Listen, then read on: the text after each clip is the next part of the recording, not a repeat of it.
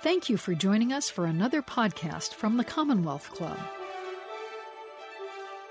Hello and welcome to today's virtual Commonwealth Club program. My name's Rachel Becker. I'm an environment reporter at CalMatters and your moderator today.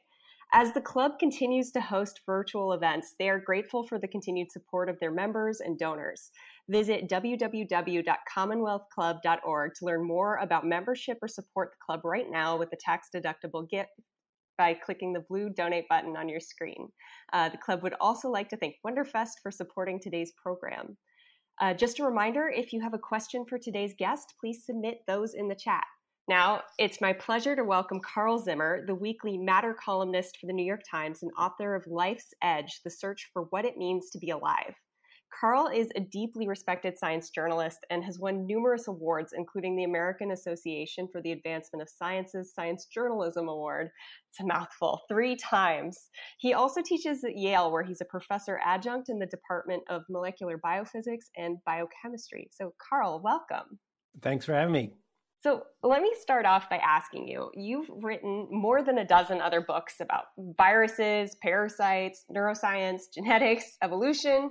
What made you ask the central question of your new book, What is Life? I guess in a way, it's just sort of lurking there in the background the whole time that I've been writing other books about life and writing for the New York Times.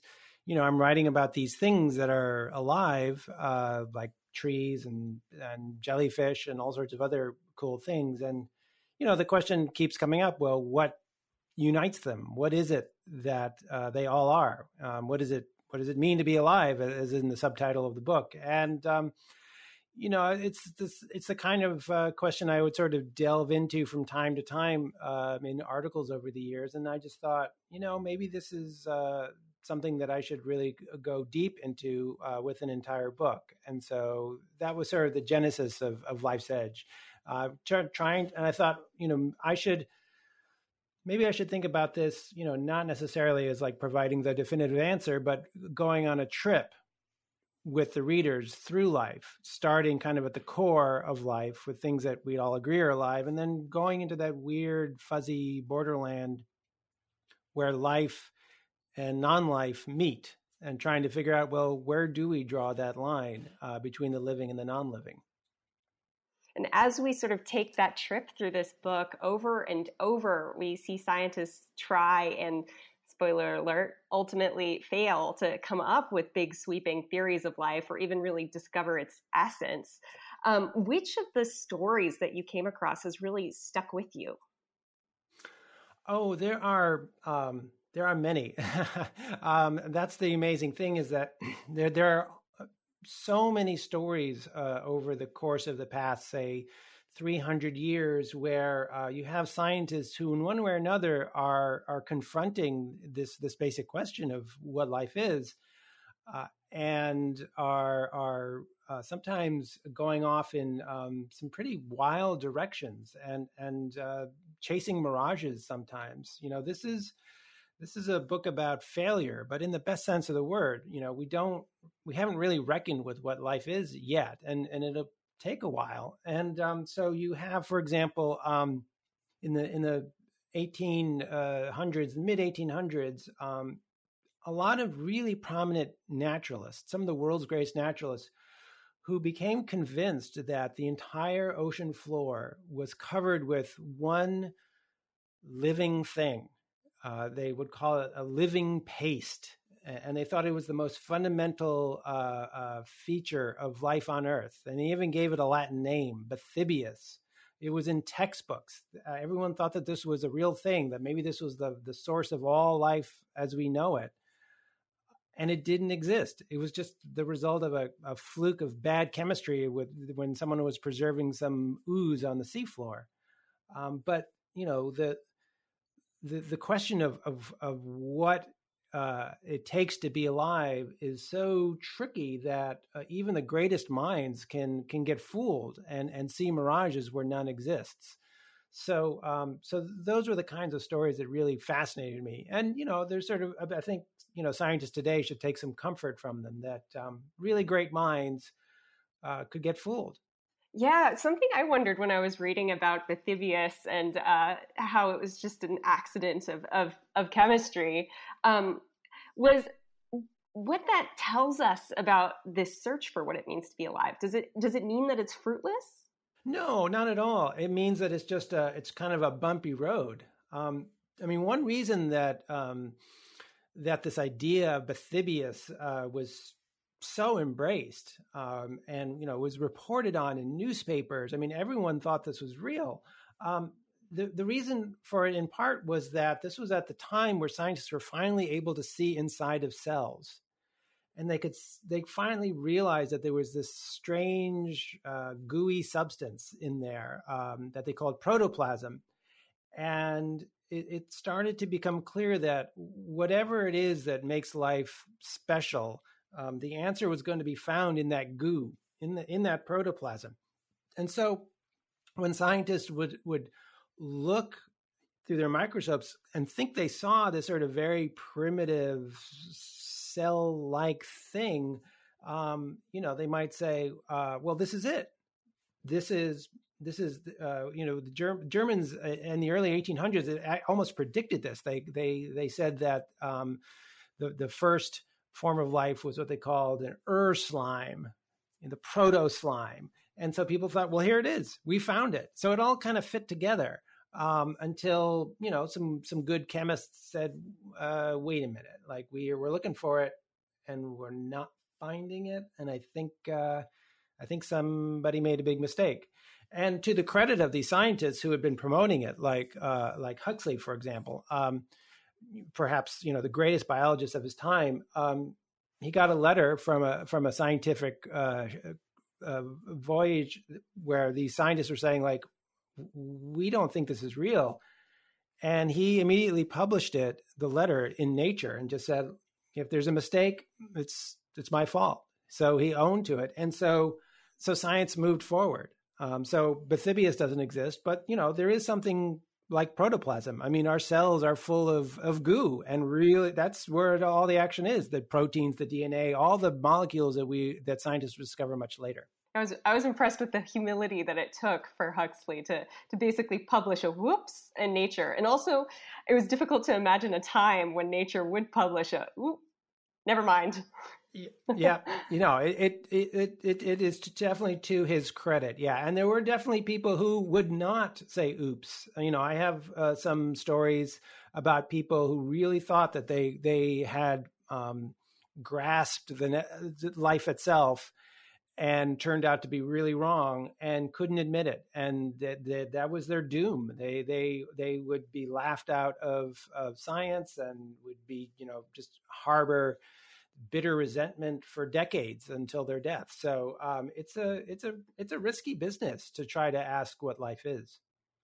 I'm gonna do that. I'm gonna ask what life is. Your book explored a bunch of different criteria. You had metabolism, maintaining this internal balance known as homeostasis, reproduction, and evolution. Did you ever come up with kind of a definition, or even just a set of criteria that satisfied you? No. And the more I thought about it, the less satisfied I was. And that doesn't mean that I have some, particular insight beyond the great minds that I'm writing about in this book. But when you see scientists over the centuries coming up with one definition after another, you notice that each definition has an awful lot to do with what that particular scientist is interested in. So when biochemists were first figuring out some of the molecules of life, the enzymes and so on, they define life in terms of biochemistry. Someone like Francis Crick, who co-discovered the structure of DNA, really thought about life very much from the perspective of genetic information. So clearly, and yet, like, it's strange because we all intuitively have a sense that there is something alive, starting with ourselves, and I think that's actually where we get into trouble. part of the trouble is a sort of a philosophical problem. Maybe we're framing these questions incorrectly, but part of the problem is a sort of a psychological one. We have intuitions about life and death, and those are the product of natural selection. Those are survival traits, I would argue, and those are great for genes getting passed on, but they're not necessarily going to give you a super precise guide to what it really does mean to be alive. The irony is that we feel alive in a way that, like, it's so obvious that surely life must be obvious.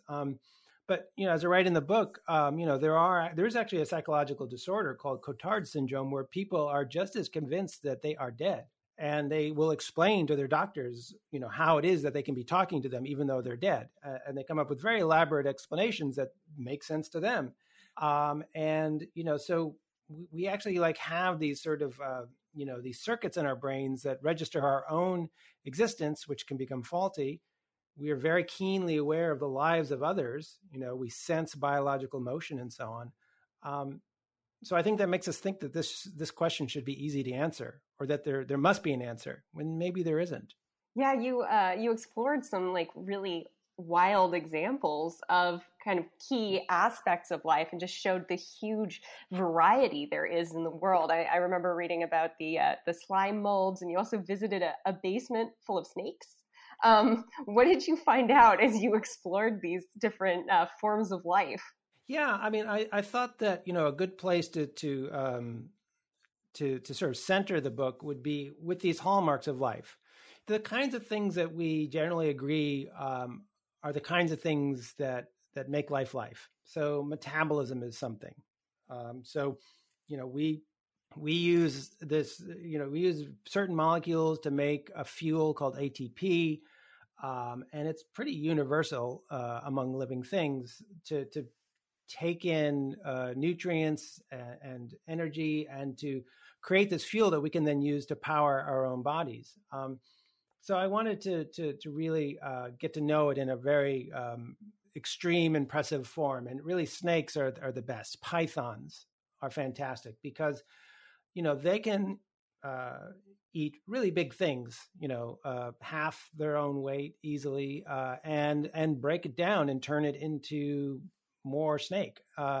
And so I went down to Tuscaloosa, the University of Alabama, and hung out with a biologist who studies snakes. And we went to a place where he has basically given snakes that he's done studying to a snake hobbyist who's basically, his whole basement is just full of these gigantic pythons and constrictors, beautiful animals that are very well taken care of. And we just sort of, fed them rats, and the scientists sort of talked to me about what's going on once that rat goes inside.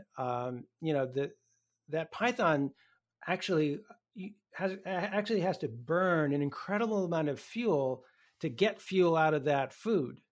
You have to spend the energy to earn the energy. And he had basically determined that the metabolic rate of a python that's totally motionless, breaking down a rat or a rabbit or something, that's about the same level as a horse in full gallop. Now, a horse in full gallop will stop after a couple minutes. This python can keep that rate up for days. So if you want to sort of see metabolism like at its finest, you go and hang out with a python and watch them feed on things. You mentioned slime molds. Slime molds are an amazing organism that a lot of people just don't even know exists. But if you see some weird kind of strange jelly-like stuff on the forest floor, that's a slime mold. And it's kind of like Bathybius. It's like this mat of protoplasm that's extending little arms out all over the place to feed on bacteria. And I went to a lab where they actually are basically like giving them problems to solve, like, trying to find food like that's hidden behind a wall, or two sources of food on different side of a dish, and one's got a lot of protein, one's got a lot of carbohydrates, or a maze. These slime molds solve these problems. They make decisions about where to go in order to get their food. They don't have a brain. They're sort of pure decision making at its most basic level. And all living things have to do that. You can't, when you're alive, you just can't be random. You have to make some decisions that help you to survive. And so slime mold is, I feel, like the purest example of that kind of intelligence almost. Mm-hmm. To me, slime molds and snakes, they're definitely alive. Like, there's that just intuition, obviously. But there were some stranger kind of edge cases of near life or possible life that you also explored in this book. So what were some of the strangest ones that you uncovered? Well, there are some that are kind of familiar to us, like viruses, for example. Viruses, they don't have a metabolism. So some people say, well, they can't be alive. Okay, but here's something that's not alive, but it can evolve, it can replicate, it can do lots of things that we think are really unique to life. And you just pull that metabolism out and it's not alive, or kind of alive. But there are actually other examples that also challenge us. So, for example, there are these little animals called tardigrades, sometimes nicknamed water bears. They live in the soil, they live everywhere in the oceans and so on. You can see them under a microscope. Adorable little things. And they go about their business as regular animals. And as regular animals, they have bodies that are full of water, and the proteins are in that water doing what proteins do. They can get dried out and survive. They can go into space and survive. And the reason is that they are adapted for basically going into a sort of a third state. Biologists say, like, there's life, there's death, and then there's this third state. And for what happens to these tardigrades is that the water disappears from their body. It's replaced by other chemicals, certain kinds of sugars and certain kinds of proteins that form a glass. So they turn themselves into glass, and they're not metabolizing at all. They can't, because they have no water, which is essential for these to allow proteins to carry out their reactions. So what are they? Are they dead? Well, you pour water on them and they're back in action. You can wait 30 years and pour water on them and they're back in action. So there are lots of these strange examples that as soon as people come up with a definition of life, you can say, well, yeah, but what about this? And that's what makes life so endlessly fascinating, is that it just keeps slipping away from our easy definitions. Has the coronavirus changed the conversation at all about whether viruses are alive? It's a great question. I wrote an essay about this in the New York Times recently, and that's adapted from the book, Life's Edge. And, I think that what the pandemic did was it made people really aware of viruses. Someone like me, I wrote a book called The Planet of Viruses. Like, I have viruses on the mind, but most people don't. You sort of go about your day, you get a cold sometimes, and you don't really think much about it. But viruses have this extraordinary existence, we'll call it. We can argue if they have an extraordinary life, but I think that the coronavirus really just pushed it in everyone's faces. Like, suddenly, everybody was incredibly obsessed with exactly which protein on the surface of our cells that the coronavirus binds to gain entry. People started to know that on their own that coronaviruses use RNA for their genes. They don't use DNA. They are RNA viruses. People became aware that coronaviruses can evolve. That's why we have these variants that we're so stuck with, we're struggling with. And so then that naturally offers the opportunity to say, now that you're seeing the coronavirus in action, making countless copies of itself all over the world and bringing human civilization practically to a halt, what is this? Is this alive? And the fact is that, this is a question that is not new to coronaviruses. People have been asking this about viruses basically since they discovered viruses. In the 1930s, a Nobel Prize-winning scientist named Wendell Stanley discovered he could actually turn viruses into crystals like salt or ice, and he could just store them away and then bring them back and pour water on them, a little bit like tardigrades. And they were viruses that could infect cells all over again. So viruses are a really hard case. I think, the way to think about them is as part of life. If you want to be a stickler about life, that it has metabolism, we can say, okay, well, they are an incredibly important element of the living world. I guess computer viruses get even weirder, right? Because, they require energy to exist in some form. They reproduce, they change. Are they alive? So that is a really interesting question to ask scientists, especially if you have like a computer scientist and a microbiologist like right next to each other, which I've done sometimes. And then you just sort of step back and just let the sparks fly. I don't go into artificial life that much in this book. I have written magazine articles about it, but there are people who study artificial life and create digital organisms, and they very much think that if they're not alive, they capture a lot of what's interesting about life. They can evolve in interesting ways, and you can ask scientific questions about life studying these digital organisms. But there was a scientist named Kate Adamala at the University of Minnesota who I talked to a lot while working on this book. So what Kate is trying to do is trying to build cells from scratch that are alive. So she's made lots of strides towards these protocells, but there's a ways to go, and she and her colleagues, are still working on it. But I said, so Kate, artificial life, is that life? And she's like, no, absolutely not.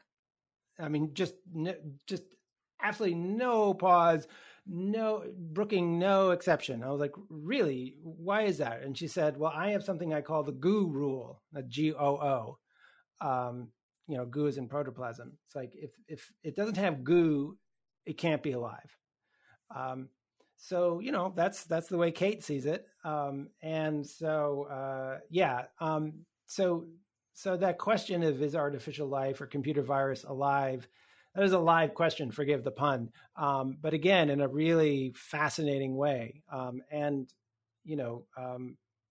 Artificial life has become so sophisticated, in the past 20 years. It's really extraordinary the kinds of things that people can do with it. You can sort of watch the evolution of parasites and the evolution of sexual reproduction in these digital universes. But I don't think we've settled the question of whether they're really alive. Does settling that question even matter? I mean, why does defining life matter when is it good enough that we know it when we see it usually? I don't think so. You could, life is life. I mean, life is the fact that we are alive gives our lives meaning, right? I mean, I feel very fortunate that I have this life for these whatever decades I'm going to be here on this planet. What is that I'm experiencing? When do each of us become alive? When do our lives end? There you have a very important legal question with a lot of differences. The beginning of life as well is a hugely important political issue in the United States. NASA is spending a whole lot of money going to places like Mars, with one of its missions being to see whether there's life there. We have an amazing space probe on Mars with a helicopter on board. I mean, this is incredible stuff. And one of the things that this probe is going to do is look around and see if maybe there are clues to whether or not there was life on Mars. So what do we mean? What are we looking for? I mean, do we have to like see people running around to be satisfied that it's life? Would a tardigrade be enough? Or is there some like broader definition of life that we need to set up to know what we're going to be dealing with on Mars? Not to mention looking at now we can look at planets and other solar systems through telescopes. What should we be looking for? How would we know life if it's hit us in the face? I'd be pretty astounded to see a tardigrade on Mars. I remember in your book, you talked to a scientist with the NASA Jet Propulsion Laboratory, right? Who had kind of this almost an opposite reaction to a lot of the other scientists in your book, that she actually tries not to let this kind of strict idea of earthbound life constrain her work. Why was that? Yeah, so this is Laurie Barge, and she's at the Jet Propulsion Laboratory. And, I posed it to her, like, what kind of definition of life does she have? She would like to send an astrobiological mission to one of these frozen moons of Saturn, Enceladus, and see what's underneath there. I've said, like, well, do you have a definition of life that would guide you? And she's like, I don't want to get stuck with that. It's not that important to me to come up with a definition. I want to go there and see if there's anything interesting there. Is there interesting chemistry?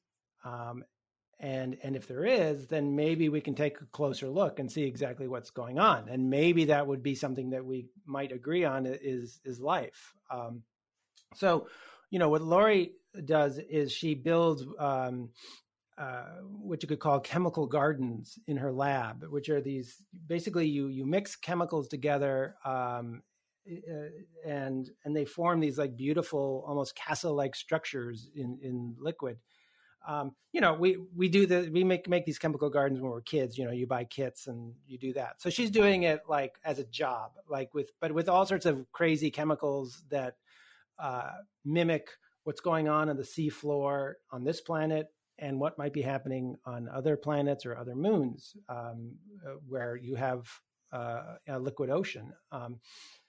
So these might be the kinds of places where, some scientists think where life began on Earth, and where maybe life could have also separately begun, or maybe it hasn't begun yet. Maybe you get to Enceladus and you find that there are a lot of really big, interesting molecules that have formed there. Some really elaborate chemistry is going on, but maybe it's not quite life. It's maybe come back in a million years and it might have taken off. It was really interesting to actually meet somebody who studies life on other planets, who is actually trying to avoid getting stuck in a definition of life.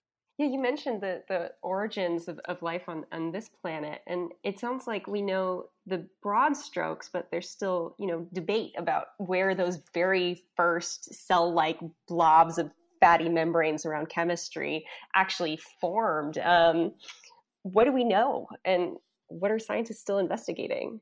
So the origin of life really does, require you to sort of try to define your terms of what began and what came before it, and this was something actually Charles Darwin really tried to avoid. He's like, okay, like I have this theory of evolution, but the origin of life, like I just don't want to go there. It's too much. It's too complicated. We don't know enough about it, and things have changed tremendously since then. In the sense that we know much more about the sort of the chemical nature of life, and we know a lot more about the fossil record of life. So we've got fossils of microbes going back over 3.5 billion years. And there's a lot of really beautiful research going on, laboratory experiments, looking for sort of plausible pathways. How could you go from the raw material of the Earth, say 4 billion years ago, to living things? And that doesn't mean that how life began here is the only way that life can start. But scientists are just trying to get clues. Well, how did it start here? I would focus on one scientist who I've reported on for literally decades now, named David Deamer, he is convinced that life began on volcanic islands in little ponds. A little bit of what Darwin speculated on, but in a much more sophisticated, elaborate thing of RNA forming and started to get sandwiched between oily membranes and then eventually becoming these protocells that Kate Adamala is trying to make. Whereas there are other people who are convinced that the action was all happening at the bottom of the ocean in these chemical gardens. It can't both be right. They can't both be right. They can't. So it's fascinating to see these two models becoming more fleshed out and just more fascinating. And they're discovering more chemistry as they go. I mean, literally, as David Deamer was trying to think about how life could have originated in these volcanic islands, he got an idea about how to get genetic material inside of a protocell. Maybe could they pull them inside and hold on to them? And then it occurred to him this would actually be a way to sequence DNA. And that became the seed for what's called nanopore sequencing, which is one of the most important ways of sequencing DNA right now. And it's possible that NASA will actually send a nanopore sequencer to Enceladus to try to a probe could fly through one of these plumes of seawater that comes out of these cracks in the moon. And you'd use this nanopore sequencer to see if there's anything like DNA or RNA that's coming out of there. If there's life, maybe it's got genes, and maybe this technology that came from the search for the origin of life here on Earth can help us find it somewhere else. That would be cool. We will see if that happens. That'd be really cool.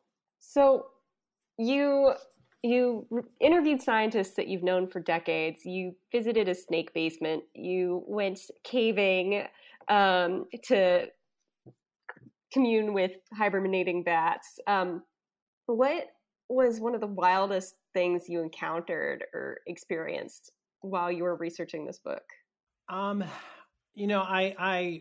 really wanted to report on homeostasis by getting to know bats, because I think bats are just amazing as life forms that can keep their internal state in balance. They can fly through the air and keep themselves stabilized. They can even some bats which feed on flowers can hover in front of flowers. They can keep their temperature stable. They're warm-blooded.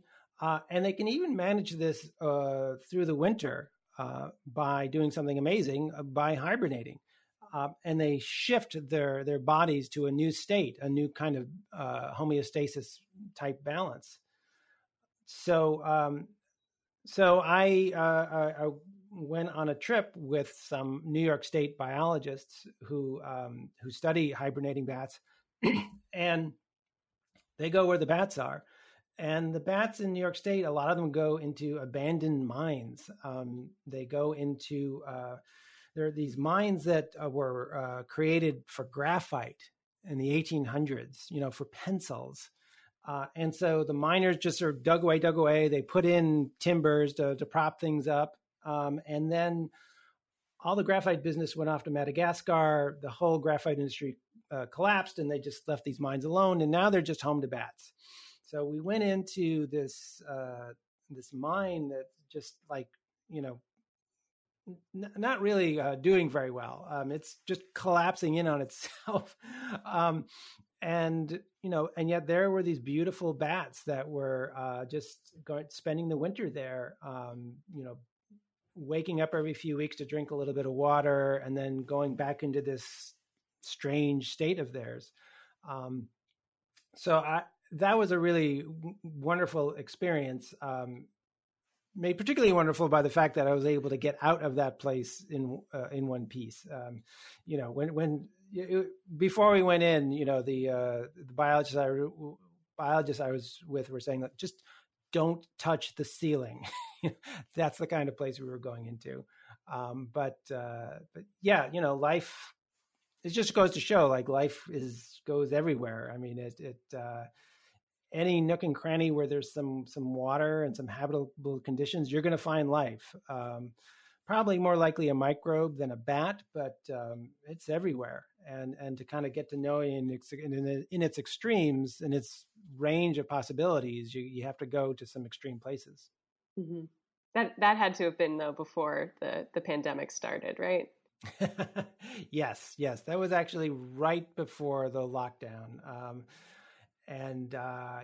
So after that, my research for the book became very much, over the phone, Zoom interviews, walking around in the woods where I live in Connecticut, and so on. I mean, and also, writing about the coronavirus. Suddenly, here was this amazing thing taking over the world and everyone's consciousness.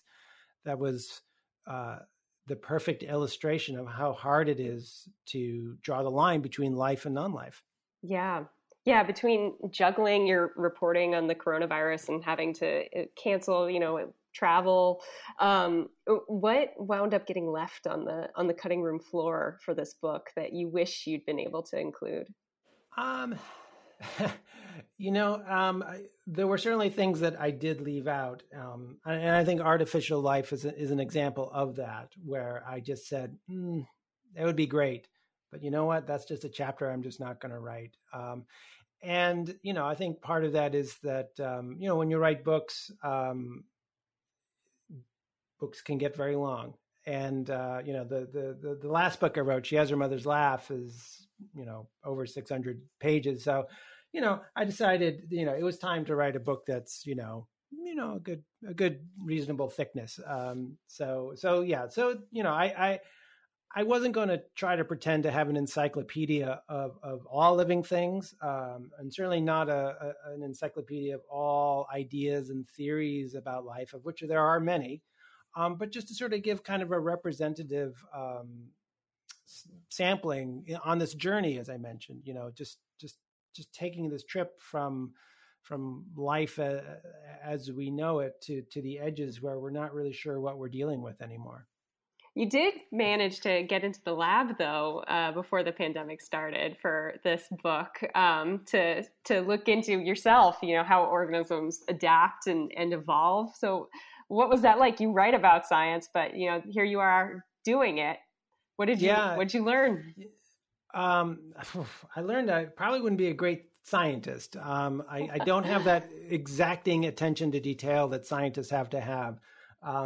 So another hallmark of life is its capacity to evolve. Everything that we consider alive evolves, and viruses evolve too, even though some people don't think they're alive. So evolution is really like stitched into the nature of life.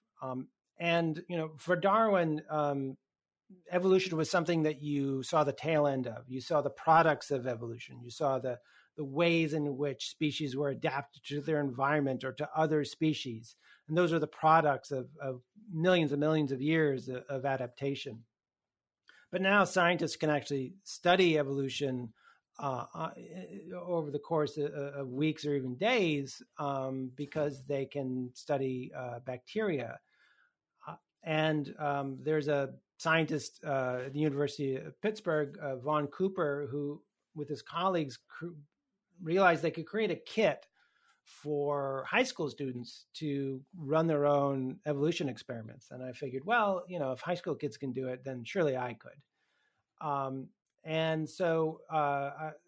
went over to Yale, where a scientist named Isabel Ott took pity on me and sort of babysat me over the course of a week while I basically drove the evolution of bacteria.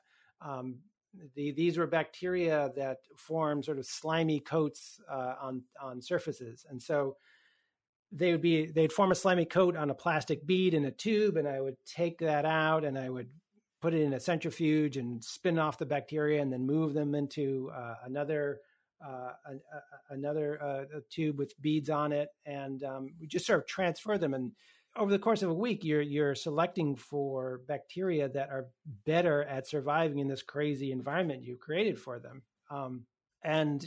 But every little movement was so challenging. Like, Isabel would just sort of just be, for her, like the world is just full of bacteria and fungal spores that could just totally ruin your experiment. And so she's always trying to create sort of the zone of sterility around her experiments. And so, if I brushed a pipette against the counter and didn't even realize it, she'd be like, change out. You got it. That's ruined. It's covered in bacteria. Yeah. Yeah. So you can see evolution, but you have to be really careful to see it.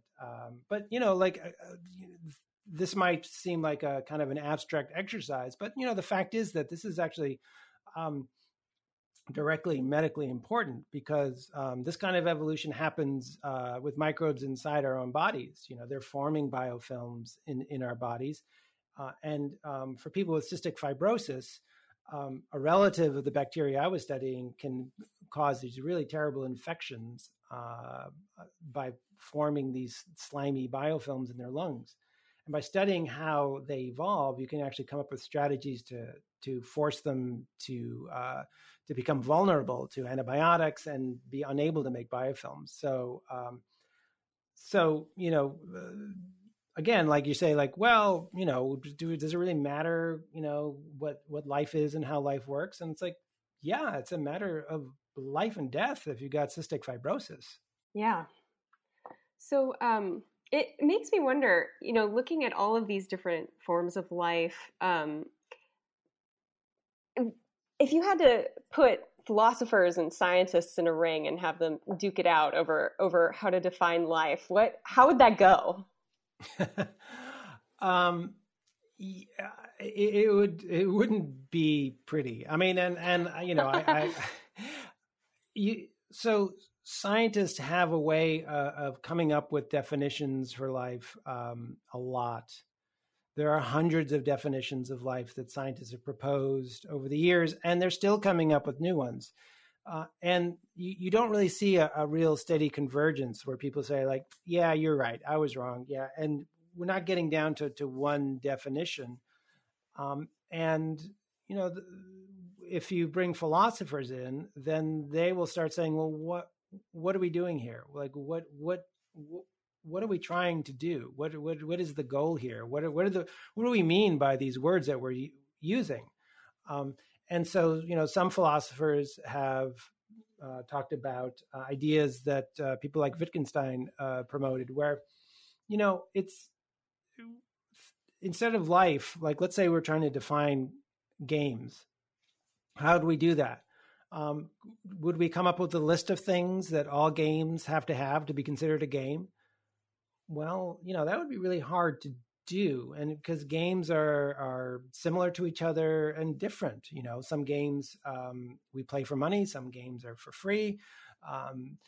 Some games involve winning and losing. Some games are completely open-ended, but we consider them all games. And so Wittgenstein said, like, well, they're associated, they're connected. They have what you could call family resemblances.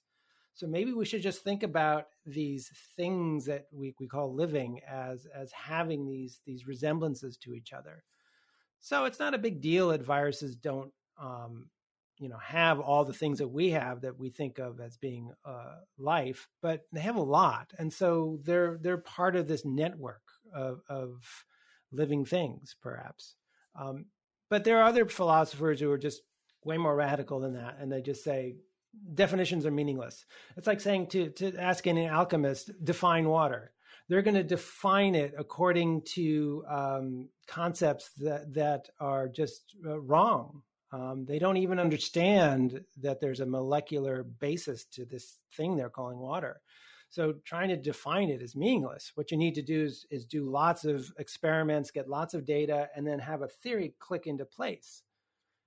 So once you have a theory of chemistry, then water makes a lot more sense, and you can start with thinking, well, what are these things that are atoms of oxygen with hydrogen connected to them, and they do things in interesting ways. So they would argue, well, we need a theory of life, which we don't really have yet. That is a work in progress. Mm-hmm. We're starting to get some audience questions come in. And the first one is, how do you think humans will approach discovering life on other planets? If we found a worm-like creature on Mars, would we just slice it up without regard for its intelligence? Wow, if we found a worm on Mars, that would be amazing. I have to say that I am hoping for something like bacteria, living, right below the surface, maybe in a little damp patch. I think that bacteria are fascinating, and don't get me wrong, but I think it would be a lot to expect to find a worm on Mars. But I think we do. In order to understand something, you want to analyze it, and that means to some extent like pulling it apart. So there might very well be a sample return from Mars if we find something that looks like life or a fossil, because scientists are going to want to look at this up close. But we do need to, respect the possibility that there is life either as we know it or as we don't know it on Mars or other places, and be very careful about the probes that we send there. NASA is doing its best to try to make these probes completely sterile, because the last thing you want is to basically seed a planet with bacteria from back on Earth that are going to mask the things that you want to see on another planet. Mm-hmm.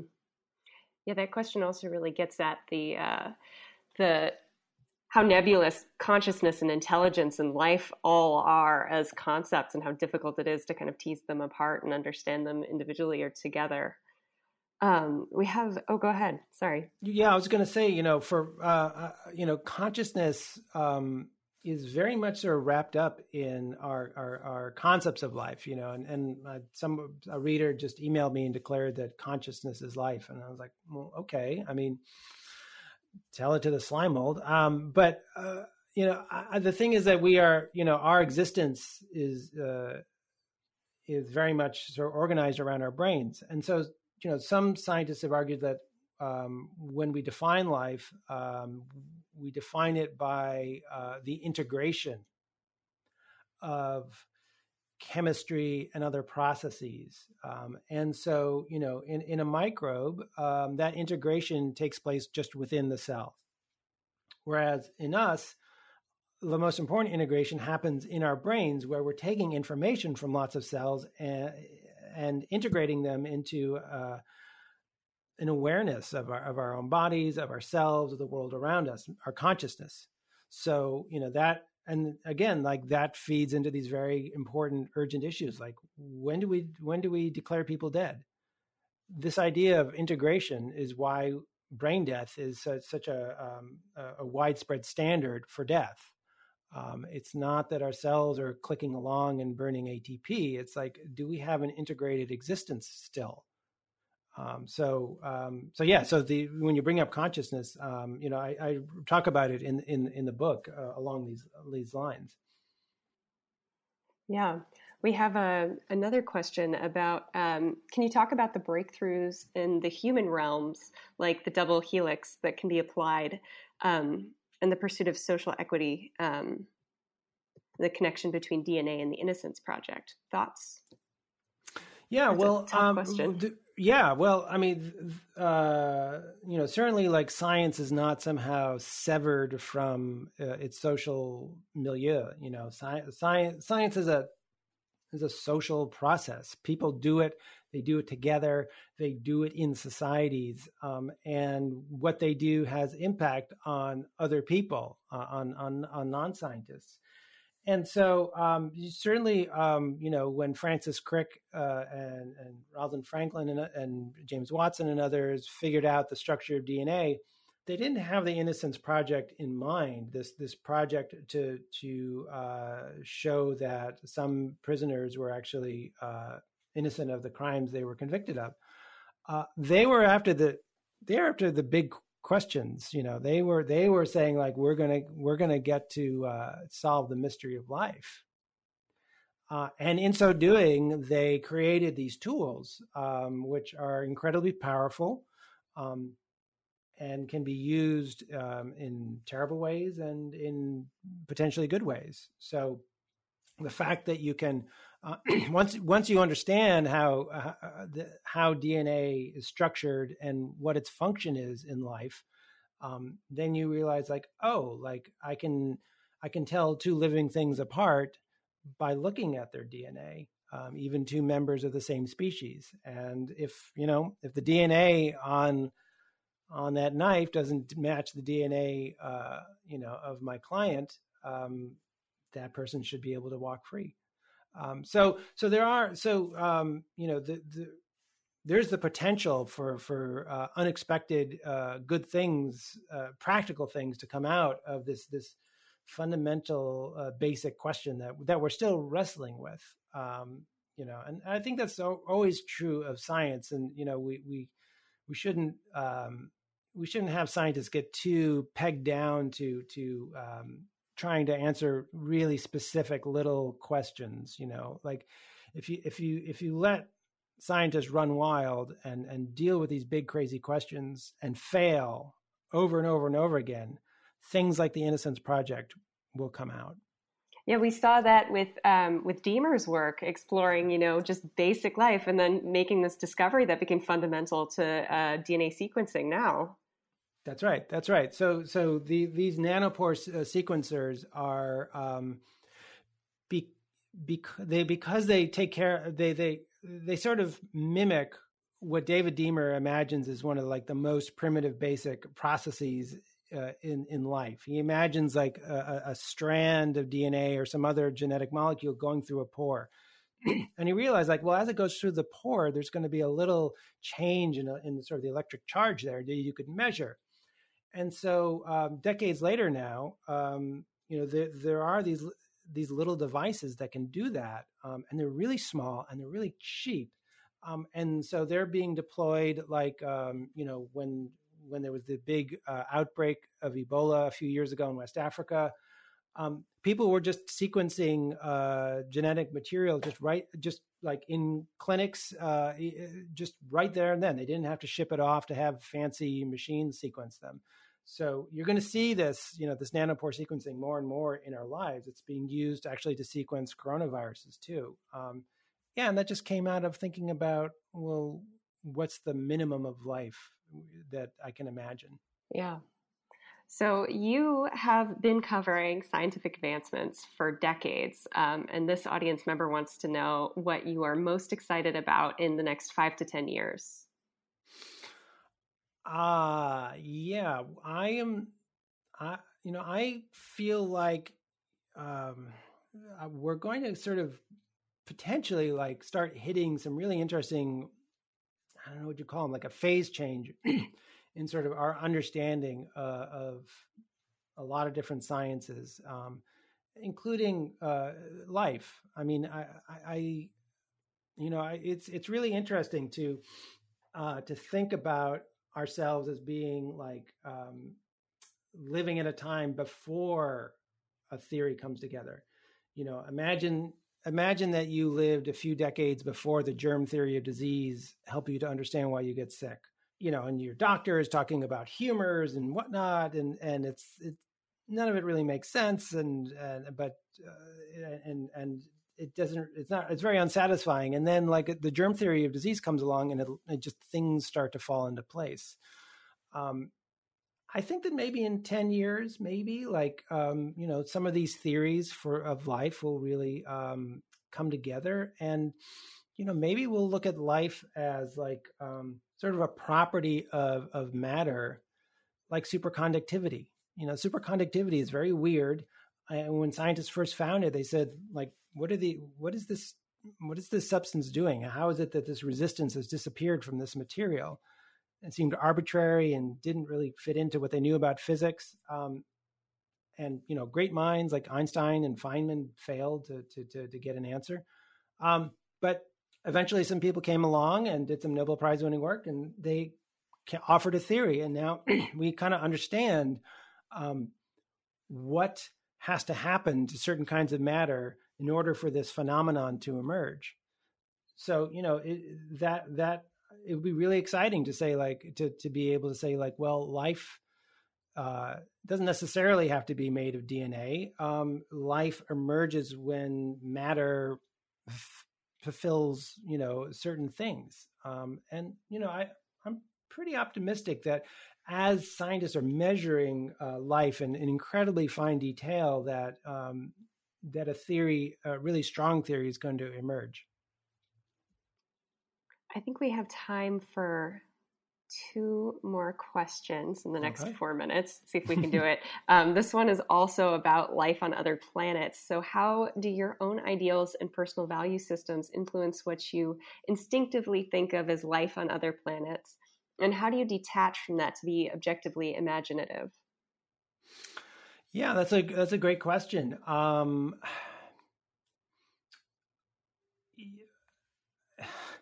You can't help but think about life on other planets as you see it around us.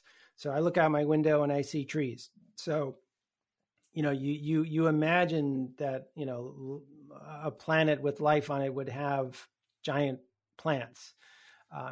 But it doesn't have to be the case. I mean, plants weren't, for most of the history of life on Earth, there weren't plants. So, I try my best to sort of to think about life on Earth as widely as I can. There are microbes that live in the rock under the seafloor that are feeding on the radioactive breakdown of elements in there. That doesn't feel like life as we know it, but it's right here on Earth. So in trying to sort of like push out my own sort of mental models of life here on Earth, I think that's useful for trying to think about what life might be like on other planets. We can be biased and say, like, oh, it's going to have to be carbon. Maybe that's true. Maybe carbon's the only atom that really has, the only element that really has what it takes to produce these genetic type molecules. Maybe silicon would work too. We have to go and find out. So what's the next book? Yeah, right. After a book about life, what happens next? Honestly, like I have no idea. At the moment, I've sort of, my editors at the New York Times have allowed me to step away from intense daily coverage of the pandemic about vaccines and variants and all the rest of the science of the pandemic, just to focus on talking about the book for a while. I'm hoping when I go back that, my services, writing about the pandemic won't have to be put into use quite so much. I think these vaccines are really going to help us to drive down this pandemic finally. So when the dust settles, I think I will stop and think like, what's next? I don't have an answer yet for that, but I'm sure something will come. Were there any stories from researching this book that you really just wanted to like dive into or tease out even more? Yeah, there are, people who are, basically having robots run chemical experiments 24 hours a day to see if chemistry can come to life. I'd love to see that, in person and see how that's going. So it's going to be great to be able to actually go and visit science in their habitat, in their labs, in their caves, wherever science is happening. So that I'm really looking forward to that after I'm vaccinated and the rest of us are vaccinated. Yeah, got some reporting trips planned. Yeah, whenever I'm not buying the tickets yet, but they're planned up here. Mm-hmm. Well, our thanks to Carl Zimmer, columnist for the New York Times and author of Life's Edge, The Search for What It Means to Be Alive. Thank you so much for joining us for this conversation today. And we encourage you to pick up your copy of Carl's new book at your local bookstore. If you'd like to watch more virtual programs or support the Commonwealth Club efforts, please visit www.commonwealthclub.org. And I also have to slip in there that Cal Matters also values the support of its readers. And if you've enjoyed this program, please do visit our website, calmatters.org, for more information about how to support our nonprofit newsroom. I'm Rachel Becker. Thank you and goodbye. You've been listening to the Commonwealth Club of California. Hear thousands of our podcasts on Apple Podcasts, Google Play, and Stitcher. If you like what you've heard, please consider supporting our work and help us bring 500 programs a year to listeners like you. Go to commonwealthclub.org/donate. Think your way around the world with our travel programs to exciting domestic and international destinations. And when you're in the Bay Area, please join us live at our events. Thank you for listening and for your support.